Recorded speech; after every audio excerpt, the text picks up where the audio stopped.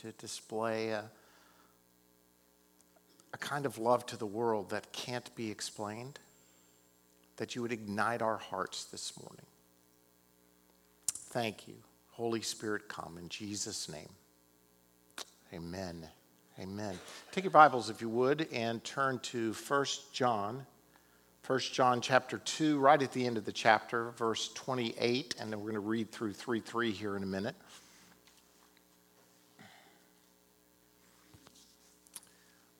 We all love the Christmas story, right? I mean, I think if you don't like the Christmas story, even if you're a pagan, there's something wrong with you. But there's something about the Christmas story that ignites our hearts as believers. Part of it is we recognize that it's history. It occurred in the past, but it's also our story. The Christmas story is our story. What happened on that Bethlehem morning, whatever time of year, whatever year it occurred, it is part of who we are. It's the reality that God is love. It's the truth that love came down in the person of Jesus Christ. And it's the life-changing message that because he first loved us, we can love others. All of those things that, if we're not careful, become trite phrases, need to be real truths in our lives. The fact that it occurred in the past in his history makes it a reality. It actually occurred.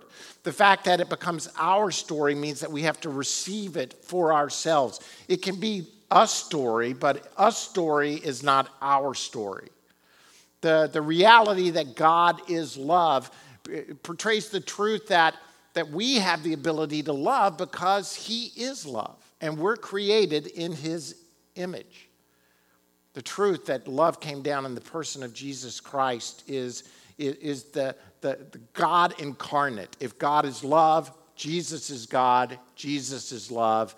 His ability to set aside all his God privileges and to come to earth to die for us is a life-changing message that now means we are ridiculously in love with others.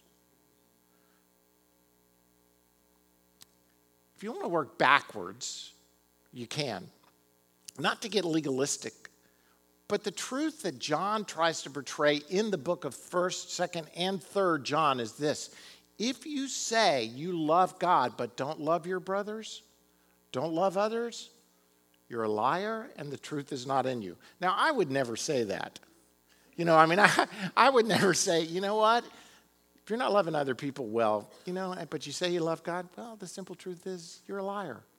Yeah, it seems a little harsh, John, to be jumping on that wagon right now. But that's really the truths that John is getting to in this whole 1st, 2nd, and 3rd John is that God's love so radically changes us but we can't help but love other people. And if we have a love problem, then there might be an issue of transformation that needs to take place within our hearts and our lives. I have to be honest with you. This is one of the things that, for me personally, keeps me up at night. The idea of, am I loving other people well? And if I'm not loving other people well, if I'm still so self-centered, then is it because that the love of God hasn't transformed me to the point that God wants me to be?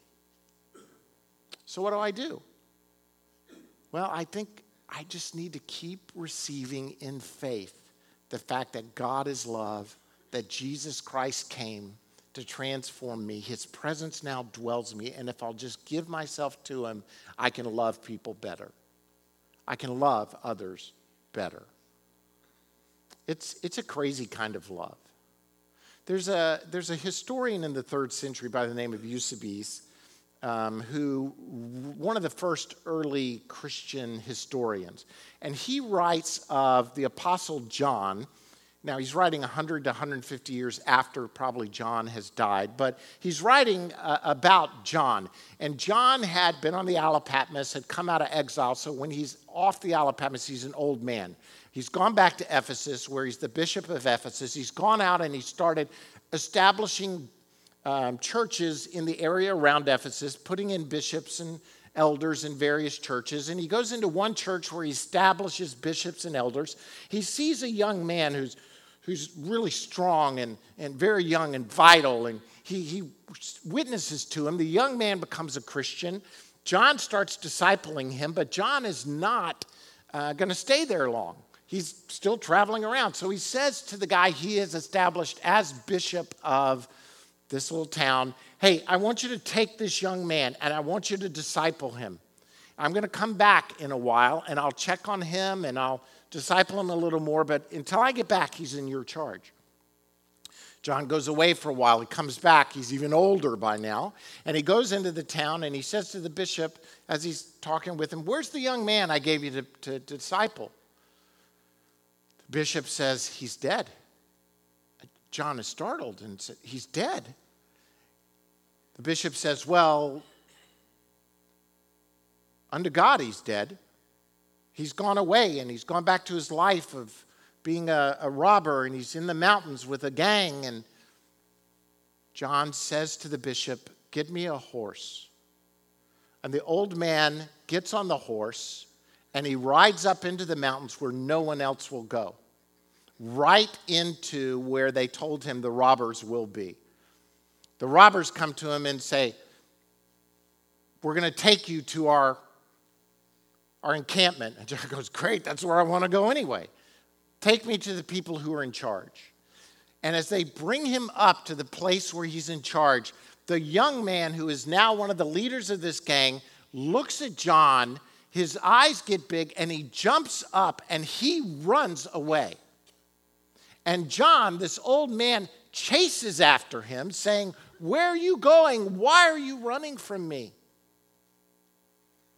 The young man turns and breaks down and starts weeping and says, I abandoned my God. And John basically says to him, your God still loves you. Come back to him. And he says to the young man, why were you running from an old man like me? And he said, because the love of God was pursuing me. You see, I don't know that we have that kind of love that would pursue in a very difficult or challenging situation. We have a kind of love that's all puffy and kitty cats and clouds and, just really, it's that ethereal kind of, emotional love. But God is calling us to a love that pursues. It pursues others. It pursues others not to offend, but almost to the point of offense. If you had a child that went off the rails, would you not pursue them? If you had a close friend who needed the direction of the Lord, would you not pursue them? If you have a fellow disciple in the body of Christ, the family of faith, who has stepped out, would we not pursue them? It's the kind of love that pursued us when we were far from God. Let's look at John and see what he says to us about this. I'm going to read the passage and then I'm going to work backwards in the passage to talk about some truths that I see about God's love. So 1 John 2:28 says, and now, dear children, continue in him so that when he appears, he may be confident and unashamed before him at his coming. If you know that he is righteous, you know that everyone who does what is right has been born of him. See what great love the Father has lavished on us, that we should be called children of God, and that is what we are. The reason the world does not know us is that it did not know him. Dear friends, now we are children of God, and what we will be has not yet been made known. But we know that when Christ appears, we shall be like him, for we shall see him as he is. All who have this hope, and we talked about hope, remember last week? All who have this hope in him purify themselves just as he is pure. Let's look at this backwards, so to speak, and see some of the truths about the love of God. The first is that receiving love is, in truth, it's a miracle. I mean, I don't know what else to call it other than a miracle of the grace of God, that God loves us. Look what John says. He says, see what great love the Father has lavished on us, that we should be called children of God, and that is what we are. That phrase, what great love, it is an idiomatic phrase as I understand it in the Greek. In the King James, it says this, behold, what manner of love the Father has bestowed on us. You know, we have all sorts of idiomatic phrases, and they don't translate very well when you go to other places. Like if you go somewhere other than here in America and you say, it's raining cats and dogs. You know what I mean? They don't get it. I started preaching one time it's just a difference in language, but when I was in Ghana one time, I started preaching a sermon on the detours of life. And that when there are times where things get in our way and we have these detours and we come to these detours and God has a plan and a purpose. I was really going on about the detour. And the whole sermon was based on the detours of life. And I could tell by the faces of the people, they had no clue what I was talking about. That when you're going through a translator and you're preaching, there are times I can tell when you fall asleep. I can tell when I've lost you. And but in this case, I could tell they were totally confused because they're talking to each other, the Ghanaians were. And I finally just stopped preaching, and it was a big crowd. And I said, the detours of life. And he's like, I don't know what a detour is. And I said, you're driving along, and you come to a place in the road, and they're doing construction, and you have to turn and go away, and, a diversion. I was in British territory and didn't know it. They'd never heard of the word detour. They'd heard it, so I said, I'm going to preach on the diversions of life today. My friend Don LeMaster, he's an old man now. He's still alive, still going.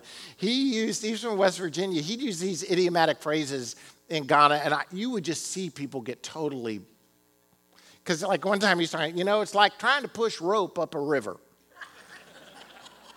You can just see the look on their faces like, pushing a rope up? You cannot push a rope up a river. And that's what the translator is. You cannot push a rope up. Exactly, that's the point. Behold, what manner of love is this? He's saying like, what country is this love from? What planet? What world is this? This love is so unbelievable, it's really indescribable. What manner of love is this that God has bestowed it upon us? It is a miracle to even describe this love and how unbelievable it is. Charles Wesley, brother of John Wesley, they were ordained into the Church of England and had been sent on a mission trip to, at the time, Savannah, Georgia, the penal colony of Georgia. They had been sent there. That's what it was. Sorry, Georgians. And so they sent them, and they did terrible. They were awful missionaries. They were like the worst. They got discouraged, and they just left. And on the way back, John meets a group of Moravian brethren, and he gets saved. It's really better if you're saved before the mission trip. Rather than get discouraged on the mission trip and then get saved on the way home. That's when you realize, hey, maybe I really wasn't really doing this right. It's better you get saved at some point, before, during, or after, but I prefer before. Charles, back in England, once they got back there, he was reading the book of Galatians, and he too gets saved. Now, these guys are already ordained as ministers in the church. And they become to know the Lord. And John, of course, becomes this great preacher that establishes Methodism. And his brother Charles writes somewhere between 3,000 and 6,000 hymns, depending on who you read. But according to tradition, the first hymn he wrote right after he got saved was this, and I love this text probably as much as any hymn that I know. It's called "And Can It Be?" And can it be that my clicker would work? Here we go. Yeah, I knew that was going to happen. Now you know the second point. Hey, would you help me, Griff? I just can't get this going. There it is. Here's the verse. I'm sorry. I'm at the very end now. I need you to go back like 10 spaces. I'm giving you a preview of what's to come in the sermon, by the way. This is it. And this is the first verse of this hymn that he wrote right after he comes to know the Lord. It says, "And can it be that I should gain an interest in my Savior's blood?" I know the language is a little tricky, but he's saying, how is this possible? That the Savior's blood, I should gain something as a result of that. Died for me, who caused this pain? For me, who him to death pursued? Amazing love, how can it be that thou, my God, should die for me? He sees this miracle of love as the fact that God died for his sins, and that it was for his sins that God died. It's an incredible love, and it is a miracle that we have this love. The second point is this: receiving love shows us how to know God. It's not just that we have this miracle of love that we get to receive. It's that the love of God, through the love of God, we get to know God. Again, 1 John 3:1 says, "See what great love, what incredible love, the Father has lavished on us, that we should be called children of God, and that is what we are." The reason the world does not know us is that it did not know him. Dear friends, now we are children of God, and what we will be has not yet been made known. But we know that when Christ appears, we shall be like him, for we shall see him as he is. All who have this hope in him purify themselves just as he is pure. Why do we purify ourselves? The answer is right there. Why do we purify ourselves? Because he is pure. In other words, I think John is building on this. Why do we love other people? Because God is love. We know God through love. And the things that we know about God are going to translate into who we are. But if we want to know God, receiving his love shows us him. It shows us how to know him.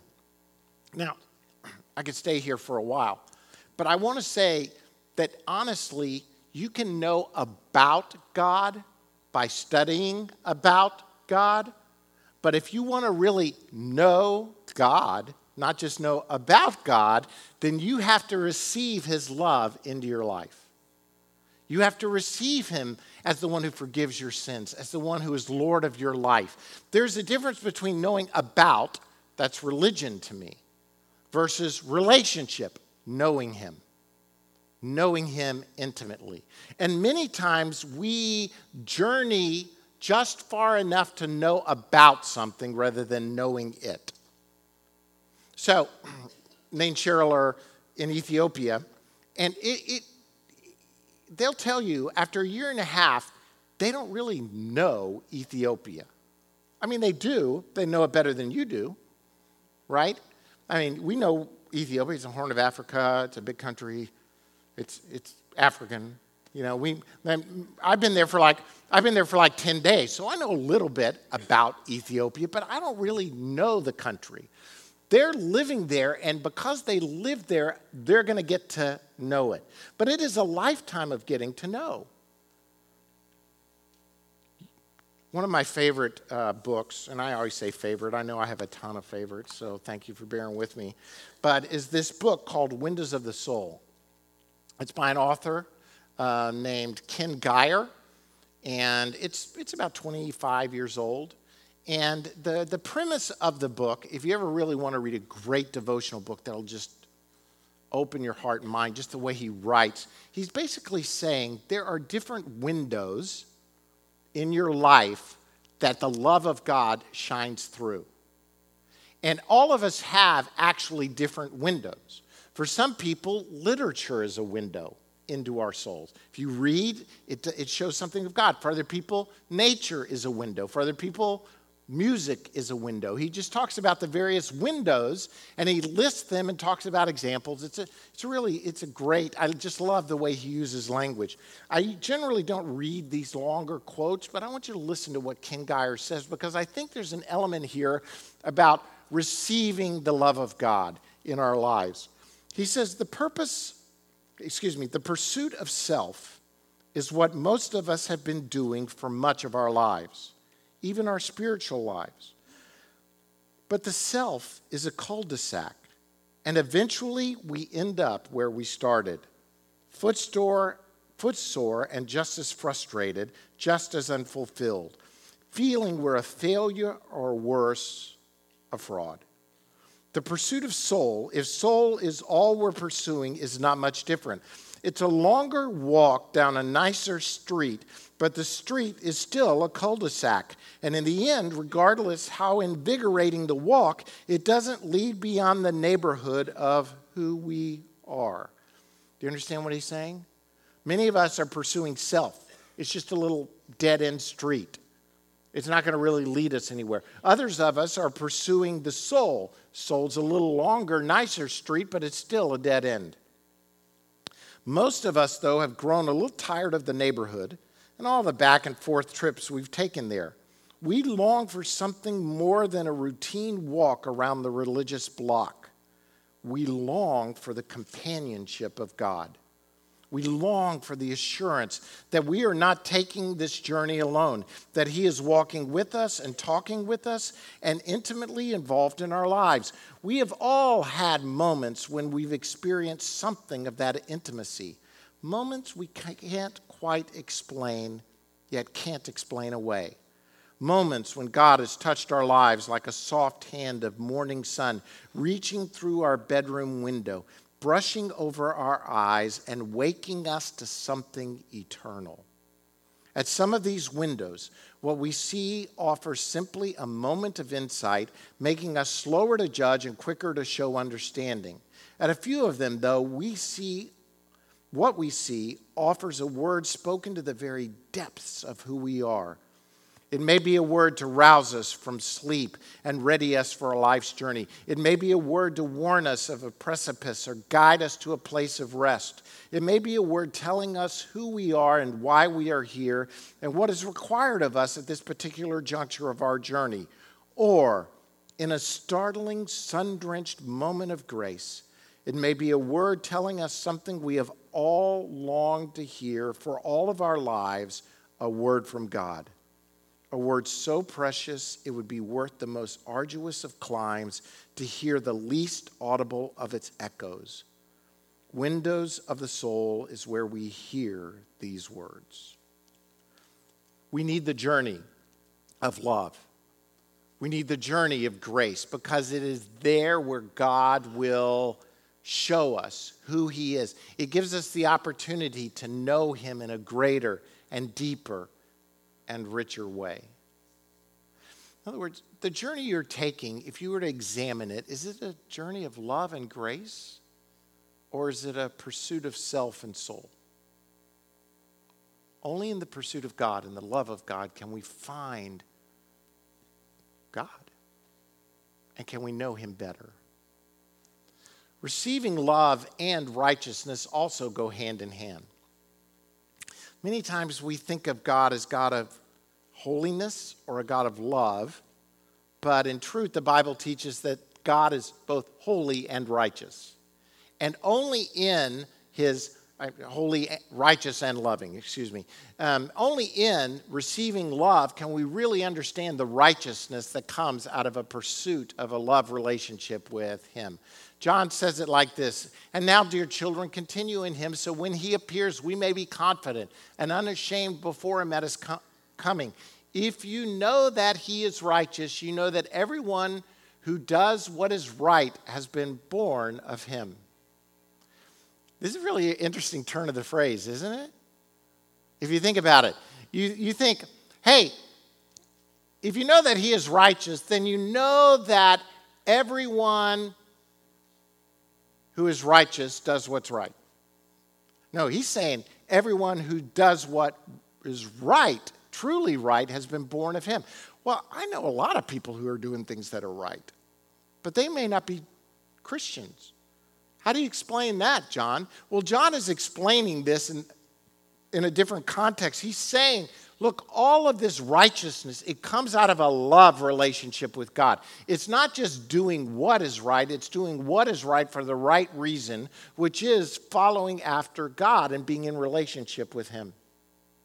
We see righteousness as just doing right, not being right. Then you look at yourself and you say, well, okay, wait a minute. I'll dismiss the ones who are doing right but maybe not being right, but I look at myself and I'm not even right. I don't know about you. This is me a lot of days of my life. Some days my biggest accomplishment is just keeping my mouth shut. It's not doing what is right. It is not being right. It's just not saying all the little funny things that are going through my head. I got tons of hysterical things going through my head. I've learned over the years, not everybody else thinks they're funny. I've learned that especially my wife doesn't particularly think they're near as funny as I do. So sometimes the biggest accomplishment is just keeping my mouth shut. Listen, righteousness is beyond that. Righteousness is who we are in Him. Righteousness comes out of this love relationship. Holiness and righteousness should not be something that's both feared and guilt-driven and you just have to do it. If you're a follower of Jesus, you just got to do what's right. If you're a follower of Jesus, because you're so in love with Him, you keep His commands. If you love me, keep my commands. It comes out of that love relationship with Him because it's who we are. God is love. God is righteousness. Therefore, we in turn as His followers are that. This morning, I want to encourage you to receive the love of God afresh and anew. To walk in the love of God. A.W. Tozer says this, God is love and God is sovereign. His love disposes Him to desire our everlasting welfare, and His sovereignty enables Him to secure it. I know the language is, again, a little, I think you got it. He wants you. He wants your welfare. He wants your future. And because you're His child and He is sovereign, He enables it to be accomplished. Hey, people, God is for you. God is not against you. When you were His enemy, He loved you so much that He gave His only Son to die on your behalf. Now that you're a part of His family, how much more does He love you? How much more is He on for you? By the way, those aren't my words. Those are Paul's. He's saying, get a glimpse of the love of God and the fact that you're a part of the family of faith. Let me close with these words again by Charles Wesley. This is one of the verses, really my favorite verse. There's that word favorite again. From And Can It Be? He says, long my imprisoned spirit lay. Now remember, Charles has already been on a mission trip. It wasn't easy, by the way, to get to England, to that prison colony of Georgia. I mean, it wasn't like a short flight. You know, back in the 1700s, it was a journey. His life had been lived. He was not a child or a teenager. He was a young man, but he was still a man. He said, long my imprisoned spirit lay, fast bound in sin and nature's night. Thine eye diffused a quickening ray. He's saying from the eye of God Himself became a ray of light into my life. I woke, the dungeon flamed with light. My chains fell off. My heart was free. I rose, went forth, and followed Thee. Amazing love. How can it be that Thou, my God, should die for me? Lord, we thank You this morning for the incredible love that You've demonstrated when You came to earth and died on our behalf. Lord, I want to pray for every person here that we would receive this this love that is unexplainable, this love that is so out there that all that John can say is, where did this love come from? This incredible love that we should be called children of God. Lord, I pray that indeed, because of your love, our chains would fall off. We'd walk out of the prison. We'd walk out of the cul-de-sac of self. We'd walk out of the cul-de-sac of introspection instead of the light of following you, being with you, loving others well, living holy, righteous lives. God, we thank you. We thank you for the cross, for the demonstration of love that resulted as